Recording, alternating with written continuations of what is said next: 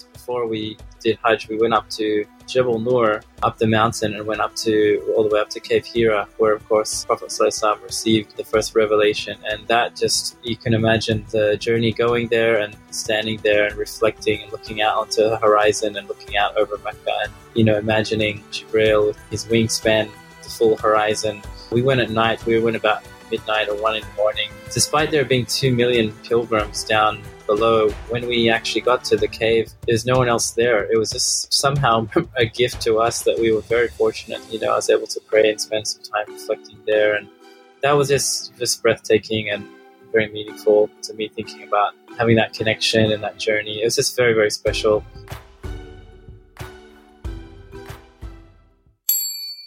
Stay patient and trust your journey. Assalamu alaikum and welcome to the One Foot in the Sink podcast. My name is Anis and Foz is here. Assalamu alaikum everyone. And he's back. It's Peter Gould. Hey guys, assalamu alaikum. Good to be back. Assalamu alaikum. Hello my friends. Muslim Lifestyle Podcast. What do you think the podcast is about? I think it's about Muslims because you put your foot in the sink when you do wudu. It's about a story called the Ghostbusters. Welcome back, Peter. So you've been on a journey? Yes. It's a pretty special journey. Anyone who's ever done Hajj, you have just returned. It's been about 2 weeks now and feels like a whole new chapter since I've got back. Alhamdulillah, it was pretty awesome. Lots to share. Really good to be back though with you guys before and after. It's good to have you back. Yeah, thank you. So tell us about your experience. How was it? Do you think you're a changed man? Yeah. Well, I think it's when you get back, it's a process. I don't think you can just sort of all of a sudden say, I'm super Muslim coming back. Well, maybe some people can, but, the hard work continues. But it's, of course, an incredible experience in and of itself, going on Hajj. My journey started quite a bit earlier. One thing that people recommended, I remember always, when people go, they, reach out and ask for your blessing and also your forgiveness if anything you've done wrong or make amends, things like that. So I really started sometime before going to Hajj, and that part of it was actually really powerful, just reaching out to people maybe I've lost a bit of touch with, or, people I feel like, I just want to reconnect a bit better with, or say sorry for some small thing or rather. And so that part of Hajj was really powerful and shouldn't be underestimated. I think anyone just doing that. And you don't even need to wait for Hajj to do that. I realize, of course. Yeah. There's a lot of hidden wisdoms in Hajj. It makes you do these kinds of things that maybe you wouldn't do before. So even going before Hajj again, trying to be more active with fitness and getting ready and doing lots more extra walking. It's just healthy anyway, even if you weren't going to Hajj. But of course, being there was just an incredible experience. I think it's equal parts two things. It's sort of, one is this very demanding, sort of test of endurance, this really powerful physical journey you have to do, have a lot of patience, kind of this, nafs crushing kind of patience wearing things. But then on the other hand, you have this incredible inspiring, just completely beautiful moments of just feeling very connected and just feeling really incredibly grateful to be, on such a journey and have this invitation. So I feel like I could talk for a long time about it, but I mean, there's maybe I can share a couple little snippets of it if that's good, some little highlights. Yeah, of course. Yeah, let me do that. So I'll just share briefly. So anyone who's been will know so many of the things, but a couple of things that maybe I didn't expect that were just really very moving and very powerful. One of them was actually going to Jebel Nur. Just before we did Hajj, we went up the mountain and went all the way up to Cave Hira, where, of course, Prophet ﷺ received the first revelation. And that just, you can imagine the journey going there and standing there and reflecting and looking out onto the horizon and looking out over Mecca and, imagining Jibreel with his wingspan, the full horizon.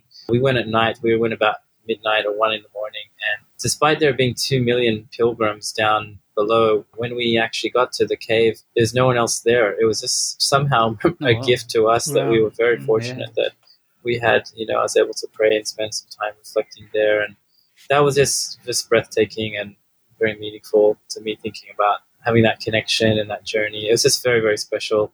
And there are actually lots of other moments during Hajj. Lots of things happen, lots of signs, many many signs for those who reflect.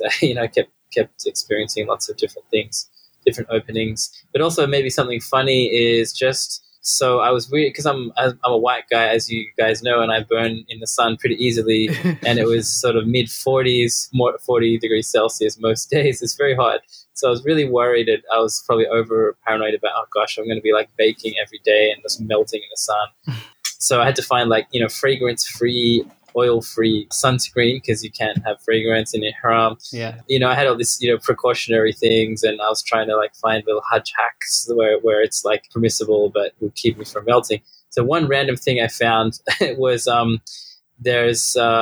normally an umbrella, it stops rain from getting you, right? That's the purpose of an umbrella. But I found this very kind of random thing, which is a reverse umbrella that actually you press a button on the handle and it makes rain go onto you. So it's the opposite of a normal umbrella.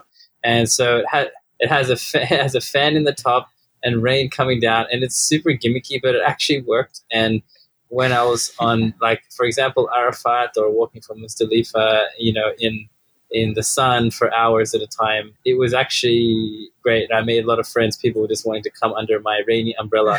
So that was it's a good social too. Yeah, it's just something fun I didn't expect. So and of course in Hajj you make so many many delightful moments where a complete stranger becomes like someone you connect with instantly, where you can loan them your umbrella, or you can watch each other, or you get this thing, or even if you don't speak the same language, you do in fact speak the same language. That universal connection that you feel, the purpose that you're there, is very powerful. And I think I experienced the same as what many others would, which is just seeing that you're just this speck in this huge universe of creation around us, and just accepting and going with the flow, and just sort of, trying to humble yourself down into accepting with gratitude, all your blessings. And it was really a very beautiful journey. I'm very grateful. I went for Hajj in 2009, and for me, that was the first time I ever went to Mecca. So, like yourself, I prepared for it beforehand, the process. But one of the things I wasn't expecting is the sheer number of different nationalities and people from around the world that you see. That was something that really amazed me, to see Muslims from across the world. Mm-hmm. So when I was there, I actually bought a little notepad, and I would go around and start writing down all the different nationalities I see. Because, a lot of the times it's so easy to see because people have the bags which would have an address on them, and you can see Kazakhstan or Brazil or, different parts of the world. So then I started writing down all the different countries people were from. I would have a question, I would also make an effort to speak to these people. The question I would ask is what brought you to Hajj? Mm-hmm. And the amount of times that the answer that I got was, Allah called me. So I answered. And then I started to realize, here I was, I had enough money saved up for me to go to Hajj. But you may have the money to go to Hajj, but you may not go. When it's your time to go, it's your time to go. You know what I mean? So that was really profound. And I think I ended my list with 50 odd different nationalities I came across, which is, subhanAllah, amazing. That is amazing. And I really felt the same, just looking at all those nationalities. And being a branding and sort of design guy, I immediately started sort of in my head ranking how cool all the shirts and colors and logos were for each place. And so for example, some of the best ones were Kazakhstan or Burkina Faso, the beautiful African style, so I was thinking it made me start to think about branding and colors. And actually, here's a short funny story, is that within one day of seeing this, just, as more and more people were coming to Makkah, and I was seeing the groups come and these beautiful, bright, Indonesian pinks or African yellows or, whatever it might be, I was like, you know what, I really need an Australian one, because the Australian groups, they're very small in number proportionally, but what they have is the names of the tour groups rather than this sort of Australia feel. So I right or wrong, I took it upon myself to quickly design what I thought would be a nice sort of universal Australian cultural kind of design that would sort of be used by anyone that would like. So I got a whole bunch of shirts made quickly there in Mecca with Australia, and then in Arabic, Australia, because, not everyone could read English. And we found some nice garments that fit. And so within a couple of days, we sort of, our whole crew was sort of geared up in this sort of Australian-looking thing. And it was probably, obviously this is not during the Hajj, so I didn't feel too bad about focusing on that. But it made me think so much about identity, and then the amount of people that would come up and say, Australia, mashallah, like, you know, we're Australia, like they're just like, it's like another planet. They wouldn't even think. So I was thinking about in the Quran, it's like nations and tribes so that you may come to know one another. And then my American friends were like, oh man, we should do an American one. I was like, yeah, just be careful. America's not the most popular brand in you know, Afghanistan, Iraq, Syria, you know, it's just like, just be careful. But of course, anyway, it's another conversation. But that was funny that you picked up on those countries, and you also feel that you were writing a lot about it. So I took myself a journal that I bought in Sydney Airport on the way out, and filled almost every page by the time I got back on thoughts and reflections, ideas, sketches, du'as, things like that. So anyone who's going to Hajj, I'd recommend just taking a journal, just write your heart out, you know. So it's been great going back to that since I've landed, and just reflecting on those various things that I was feeling at the time. I think my favorite group of people were the Central Asian, just their outfits and their hats. It was the hats, amazing. Yeah. Their hat game is on point. I was getting serious FOMO about like, how come these guys get cool hats? Where are the Australian hats? So yeah, I totally agree. It's, again, gosh, I gotta stop telling you funny stories, but there was a guy from I think Uzbekistan. We just saw each other, and he had like a big traditional. No, he was very Turkmeni. He had a Turkmeni. You know, that big kind of like fuzzy brown, like very tall hat, and pointy. You know, we just. Yeah, I don't know what it's called, but we just saw each other, and and I was just like, and he had, of course, the name Turkmenistan, and we gave salam. We couldn't really speak. He didn't really speak Arabic, and my Arabic's very patchy anyway. But we gave a big hug and salam. And my friend went to take a photo, and then he swapped our hats. And I was wearing a baseball hat, and then we swapped, and we had this beautiful photo of this guy wearing a big. He's wearing the Aussie baseball hat, and I'm wearing this big, giant Turkmeni hat. So this is Hajj, you know. This is the part of the wisdom and the hikmah. And then that's it. We went our separate ways, but I'll never forget that moment. Wow. It's amazing hearing about it. I mean, having not been myself, and something we're really looking at next year, it's really inspiring hearing that. I mean, do you have any tips or any advice for anyone planning to go, or in their mindset they've got, okay, right, I'm going next year? Any few quick short tips you can give? Yeah, look, I think there's a lot of great resources, and even like my friend Chris from Launch Good, he wrote a nice article where he'd sort of gathered, because I met him there and he was on his second Hajj. And if you just Google, Launch Good Hajj, I think there's some, he's got a nice set of recommendations and articles. Yeah, like there's so many little Hajj, I call them Hajj hacks, like just simple things that help you. And they're probably the same advice you would get from most people anywhere. But, that umbrella thing was definitely, it's like a random thing that definitely helped me. Basic things like the right footwear, because you work 20 kilometers in a day some days. And probably another one is the group you go with is super important. And I didn't appreciate so much until being there how fortunate I was to go with such a wonderful group. There was only a small group. There were 25 of us.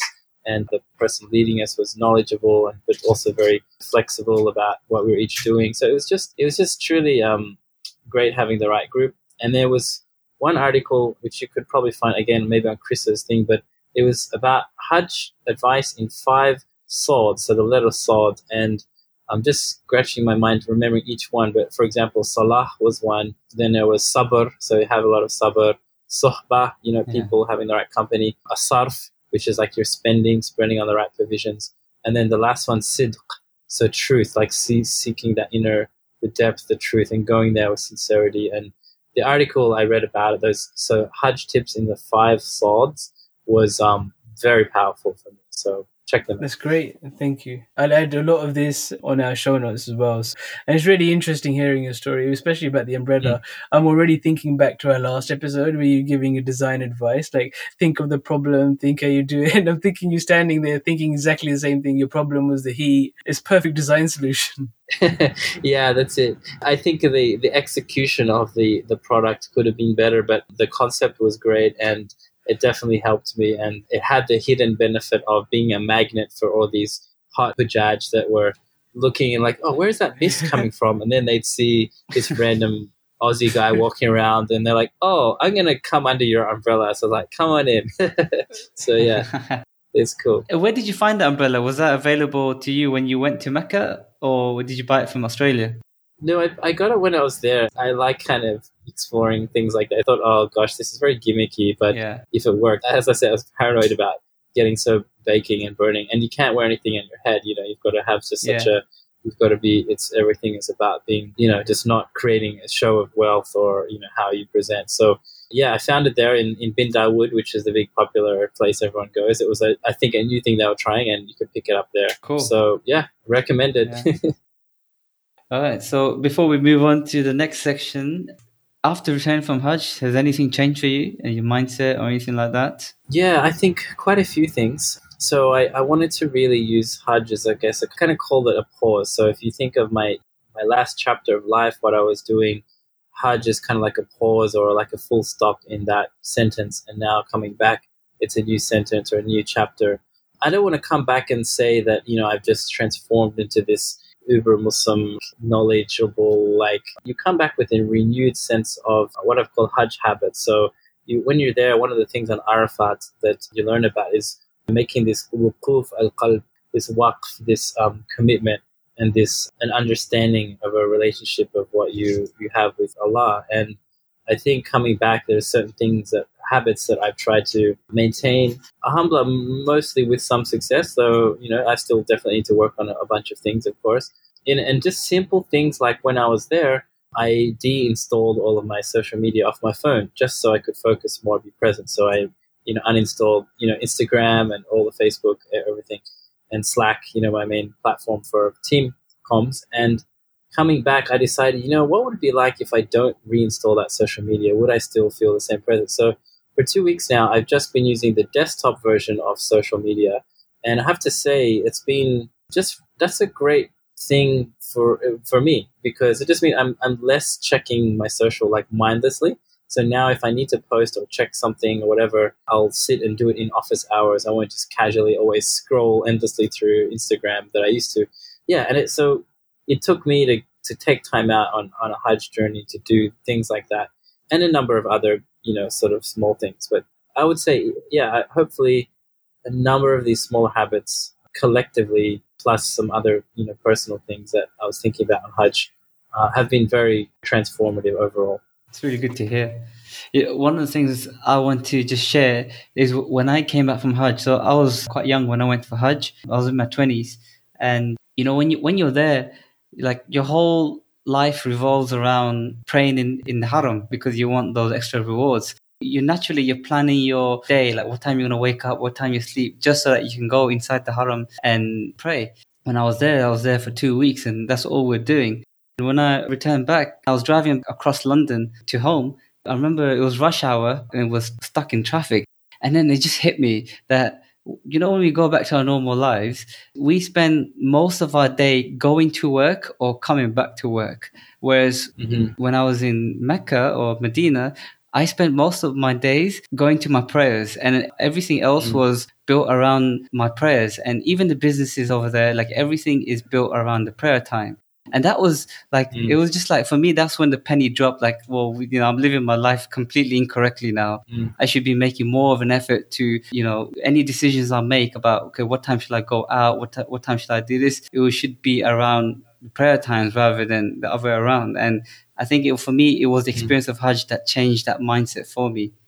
Yes, that feels like a common observation or feeling that many people have, even myself, and that what you went through and what you experienced, and then coming back, and it's how do you reconcile these two different feelings of different relationships to time. One of the things that it's distinctly unique about, I think, Makkah and Medina is everything is in relation to the prayer. So it's I'll meet you after Asr, or I'm going to get there an hour before Fajr. There's not this sense of I'll meet you at 2 p.m. or what are you doing at 7 p.m.? It's we'll meet you after Maghrib. And just that subtle shift, means, of course, like you said, your day is more, you're much more aware. And then an interesting observation I heard, I think during Hajj or around that time, was from a scholar sharing that because, the clock and the 24 hours is a very human construction. I had someone describe it, at a sort of metaphysical level representing the ego. So the clock is actually our ego's attempt to fit everything into a system that suits us. So, we have an hour for this, or in 2 hours we need to be here, and that sort of construction where, in the natural order of things, it's much more organic. It's much more bound to, and that changes throughout the day and the orbit. And what was interesting then is that when you go around the Kaaba, when you do your tawaf, you actually go anti-clockwise. You're going against the time. So it was an interesting symbolic thing that someone suggested, probably just an interesting thing to think about. So there's lots of these hidden wisdoms in going to a place like that. You come back and reassess your relationship to time and prayer and so on. I like that. I like that a lot. I mean, there's been so many takeaways in just in this intro. There's so many reflections I've already got going around in my head. It's almost as if I don't want to move off this topic.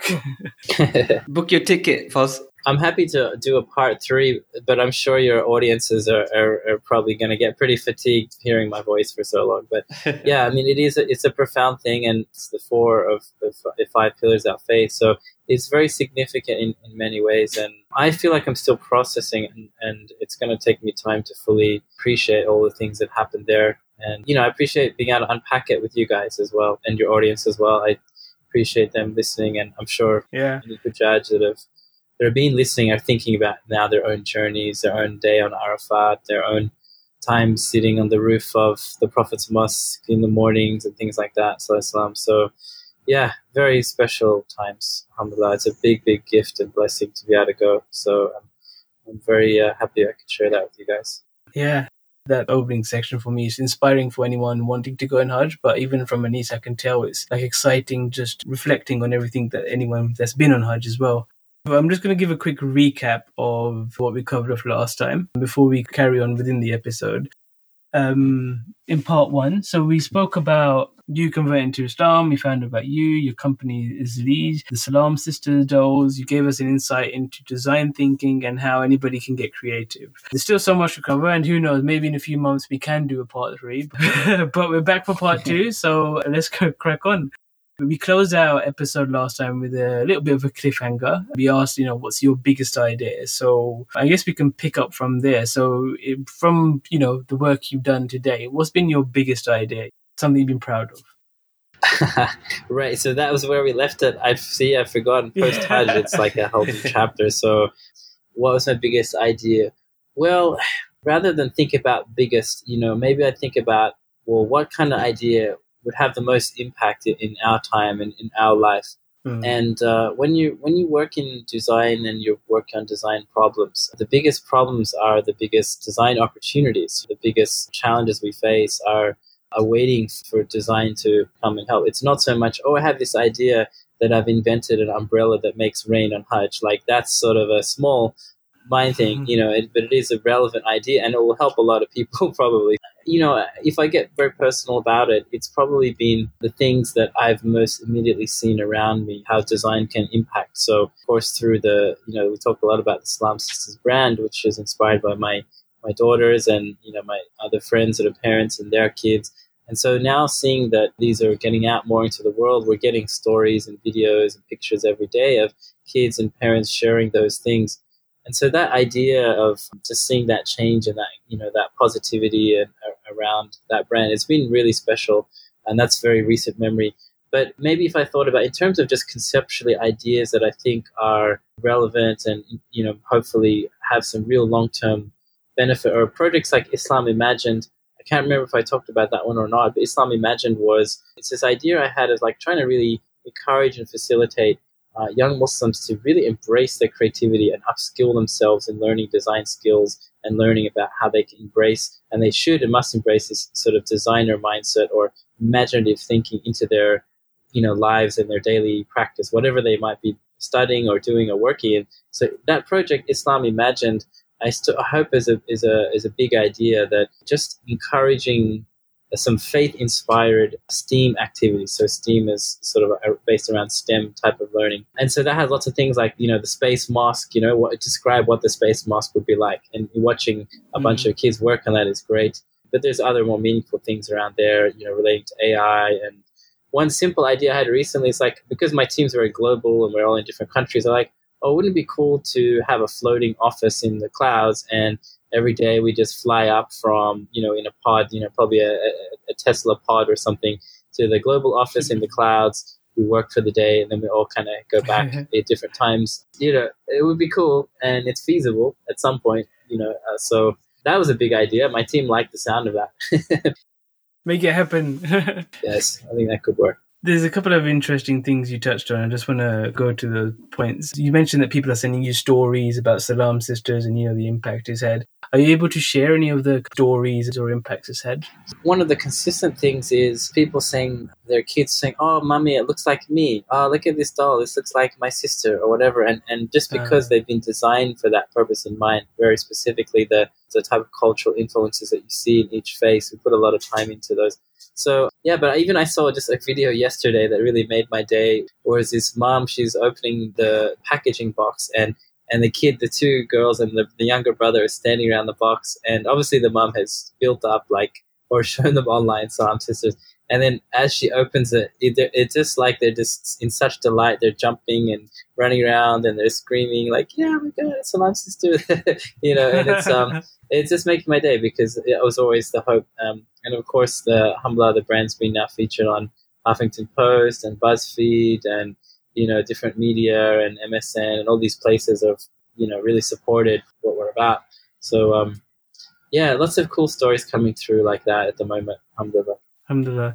And you also mentioned Islam Imagined, and I mentioned in the last episode that I was going to do it during summer with my son, and I actually spent some time with my son. He started working through the lessons you have, and this, I guess, just for the audience. So the concept behind it is it gives you an idea behind how you should think about design. So there's a video on it. Your children, or even me, I was actually interested in just watching the video and how you think about design. And the first task was create your own wudu bottle, like a portable wudu bottle, and it was amazing. Just the ideas my son came out with, and I'll send you a picture, Peter. But he wanted a digital clock on his bottle. He went digital clock on his bottle, showing the salah times with an alarm, and I think that's genius. I wouldn't have thought of that. If I've got a bottle and it's got the time of salah on it, it's my wudu bottle. It was a great idea. So we worked through all the different tasks and things like that. It's an amazing thing to do with your children, but just generally, I think, applying that to your faith is an amazing experience within itself. Alhamdulillah, it's a really special one, and it's just open. The whole idea of Islam Imagined, it's just open, free activities. Anyone can download them and use them, school or homeschoolers or just in your parents. And and you can also remix and make your own versions and so on. But that's the point is that was really inspired. But look, the young people, they're built in with this awesome creativity. Your creative peak is around 4 or 5 or something, where you just have no filters and you just come out with cool ideas. And as older you get, sort of generally, because of everything, your frame of reference becomes more closed of how you think about what a wudu bottle is and what it should look like and when you use it and how. But your son, mashallah, has a different frame of mind. It's it should have a digital interface with time on it. And then, it's just that kind of thinking. Now, imagine we had a generation of Muslims around the world really encouraged to use those skills and bring those into whatever you're working on, whether you're in accounting or you're a sports, sort of consultant, or you're or you're a teacher or whatever. Bring that mindset of imaginative design thinking, and your faith, really helps inspire that process. That's when you talk about big ideas.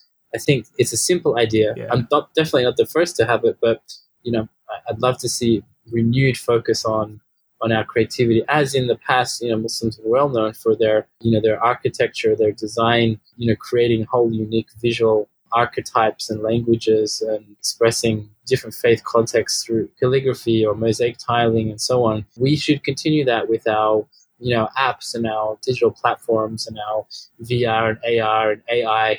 Why not? We have to keep the journey going. Yeah.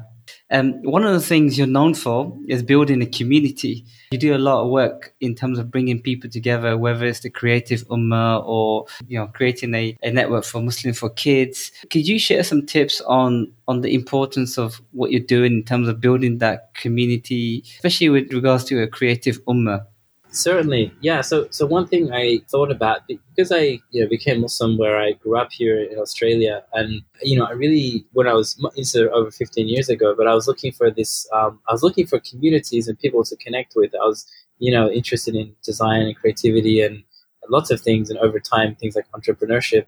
And, I felt like the community where I was in Sydney at that time was very small and limited, and I couldn't find people that, that were really active in that. Whereas I could, when I started Googling or whatever, I could find people. This is before like Facebook was big, but I could find people in forums in, the UK, or little pockets here in the US or even Malaysia. And I just felt like there's such cool, inspiring people. So I feel like it's been a theme in my journey, is finding pockets of people and trying to help them connect and share, and also just be able to address the same sort of issues and challenges we have. So a project like Creative Ummah has been on a journey itself, but it's really just, the whole concept is, recognizing that there's these great pockets of talents and, very inspiring individuals and brands out there, and creating a website and a community where they can just, people can connect and share their kind of advice and their experiences. And there's sort of related things. So, around that, I've created things like MuslimKidsGuide.com or MuslimGiftGuide.com. And there's a sort of this broad, loose kind of grassroots network we call the Like-Hearted Network. So the Like-Hearted Network is a really cool way to, not everyone's necessarily like-minded, but most Muslims are like-hearted in terms of what they would like to see, like positive change in the world. So that's just a big Slack platform. And if there's anyone interested in joining, they can just reach out to us. And so we have over 500 people now on that. And it's just about trying to connect people that are driven and they're interested in using their creativity, their imagination, or there might be investors on there that are looking to fund things, or there might be thinkers on there that just want to share ideas. This whole community, we have the means and the tools and the platforms now to connect. And then such cool things happen when you see these people, these ideas spark and collaborations happen and little events pop up around the globe. This is really important, and we can help facilitate that. So that's kind of the community aspect that I guess alhamdulillah, I've been able to be involved with somehow. And I love the name Like-Hearted. We may have different ideologies or come from different backgrounds, but everyone is the same purpose, but different ways of implementing it. So it's a beautiful name. Alhamdulillah, yeah. Our next one will be in Dubai in end of October. We'll do like a like-hearted gathering there at the Global Islamic Economy Summit, which is a really cool event for anyone interested in this kind of space. And I'll be doing a session there around design and the Islamic economy and entrepreneurship and startups in the Muslim space. And our members from our Studios Elite team will be there as well doing different sessions. So I always look forward to those kinds of events, and you can't beat that face-to-face interaction. Or doing a workshop, doing a few cool things. So I always feed off that energy and get that inspiration from when all these people come together. Inshallah, I'll be there this year, so it'll be good to meet you. Yeah. Well, I'm going to bring you into my session, which is around design and empowering change. So that's great. I'll get you to help co-facilitate one of the one of the groups in it. So there's no escape now. You're in it. I'm in it now. Yeah, well, sure, of course. Love to help out. I'm actually getting FOMO now. I might just fly in. Come on in, bro. It'll be fun. It'll be really fun. But that's great, Peter, and it's amazing hearing, how all of this is coming to life, and the whole, it's true to your brand, right? So that's what Zalige means when you mentioned it in the first episode. It's about the different tiles and bringing it all together, and it's amazing seeing it come to life. Alhamdulillah. Alhamdulillah. It's a big blessing. So we're going to move on to our quickfire round. So we're going to ask you some questions. You can just shout out whatever you think or your thought. It doesn't have to be quick. We just call it a quickfire round I don't know why. We still need to change this. I'm ready. I'm ready. Fire away.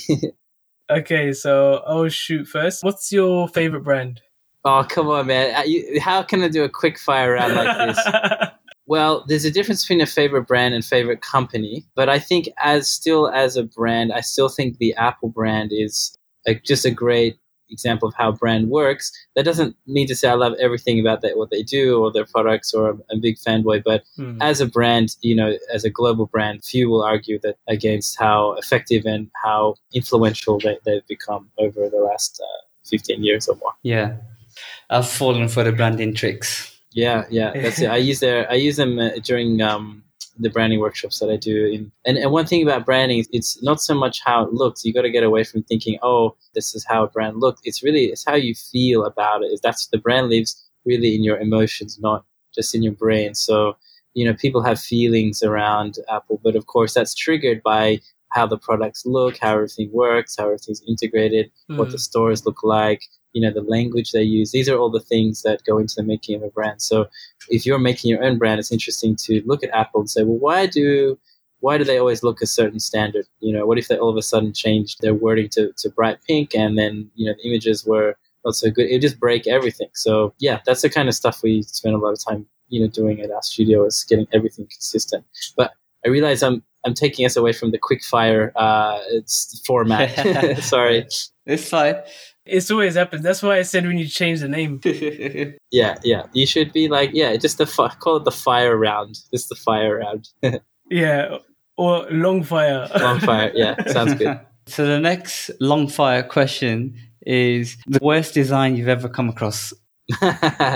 Well, all right, there's a really good, so I don't know if you guys know Reddit, but I use Reddit a lot, and there's a subreddit. Yeah. So Reddit's like I'm all over Reddit. Yeah. So there's a everyone loves their own subreddits, which is so for those who don't know, these are like little sort of internet communities that are based around particular topics, and it's it can be very amusing and also a lot of time wasted. But there's one it's a Reddit called Crappy Design, and it just has all these great examples of like the most, like, how could anyone possibly design and then think that would work? So and there's always simple things, like there'll be like a a wheelchair access ramp, but it goes straight into a wall, or there'll be the way they put the words. So there's so many on there. There's lots of things day to day. Even like, I would say that this is controversial, but if you think about a car, of course, cars we're just so used to, but cars are very dangerous. A lot of people get injured all the time from cars. They use up so much of the Earth's resources, so much of our infrastructure and everything, and it goes into roads. So in terms of design, I think I like the look of certain cars so much and the experience of cars, but as a system, I think transport, we can do so much better. So I would say, cars as a design solution are very limited. And we, if we had these kind of smart driverless kind of vehicles and things like that in the future, I think that would be great. So, but I'll stop at the long fire answers. That's awesome. I've subscribed to the Crappy Design subreddit. I'm going to add a link. You'll thank me later. Enjoy. Many hours will be wasted. So the last of our long fire questions is your favorite book. Oh, okay. I'll have to break it up into short categories, but I would say I really appreciate the Study Quran, which came out, I think, a couple of years ago, which is an all-English Quran that is, for me, the right level of English that I really get deeper understanding of Quran. So in terms of, religious texts, I think that's probably a very powerful one. But outside of that, gosh, there's many. I really loved, there's an old one called The Agony and Ecstasy, which is it's basically a, historical fiction of Michelangelo and his journey. That was amazing. There's so many. I mean, I always loved the Lord of the Rings style books. I read one start of the year I loved called, Designing Your Life, which is about, just rethinking of your life as serious experiments and like design processes. So yeah, a book like that. Things like Tim Ferriss' 4-Hour Work Week is a classic that changed my thinking about work some years ago, and a lot of his stuff, Tribe of Mentors and those kind of books. Yeah, it's not fair to say favorite book because it depends on which topic or what, if it's just a fun book or is it a book. But there you go. That's my long answer. Awesome. Brilliant. So many tips there. So before we let you go, Peter, we have one final question. But before we ask that final question, where can people find you and what's next for you? Yeah, they can Google my name, and I'm the other Peter Gould. So there's two Peter Goulds that are always at the top of Google. And the first one is the guy who wrote Breaking Bad, the TV series, which is really funny. And we follow each other on Twitter, and occasionally he'll retweet me, which is kind of amusing. But basically, you can, you can basically, he's a cool guy. Basically, you can find me on any social media at Peter Gould Art. So you just basically add ART at the end of my name. You'll find me on Insta, on Facebook, on LinkedIn, on everything. And then you can go to my site, subscribe to my blog at peter-gould.com. From there, you'll find all the stuff, including a blog about all the books that changed my life. So if you want more books as a longer answer to your question, I actually made a blog some time ago with all those books that I found very helpful. And what's next for me, you asked? Well, Bismillah, it's just continuing the journey. Honestly, we've put a lot of love and time into finishing Salam Sisters recently, and so we'll keep driving that. But we're also always looking for cool people to work with and organizations. So if you have a cool design project, then please reach out to the team and I, and great to chat. Brilliant. And final question then, Peter. If you could broadcast one message across the world, what would it be? I think I'd have to say something a little bit cheesy, but it'd just be like, probably peace be upon you, because it has a lot of depth and richness and meaning to it. But it's also, I've seen the power of just using peace as a greeting, both at an inner level, if people have that inner peace, that inner calm, but also just, peace in the world is that universal, human aspiration that we all want that peace or that sakina. So yeah, just peace be upon you. Wow. That's such a cool answer. But thank you so much, Peter. We've loved having you on for both episodes. I would love to chat for ages again. You have been very inspirational, not just your story on Hajj for anyone thinking about it, but even the work you're doing. You really get a sense that, you've got a purpose. You want to make a difference. You want to help people. You want to support people. And just from my own personal point of view, it's very inspiring as well. And I'm sure all of our listeners, I know Anis is very inspired as well. So Jazakallah for coming on, and thank you for all the work you're doing. And, it's been amazing having you on. Wayakum, very welcome. Thanks so much, guys. It was really good to chat. Bye. Not over just yet, everyone. Of course, we've got to plug ourselves. We hope you enjoyed this episode and took away some gold nuggets of wisdom. Remember to leave us a 5-star review on iTunes. If you wanted to give us any feedback, praise, or if you have any suggestions for guests, send us an email to info@onefootinthesink.com. You can also find us on Facebook, just search One Foot in the Sink, or Instagram @One Foot in the Sink, or Twitter @1 Foot in the Sink. Make sure to subscribe to the podcast and look out for new episodes every other Monday, or fortnightly, or bi-weekly, whatever you want to call it. Let's go with 2 weekly. That's me all done. See you guys soon.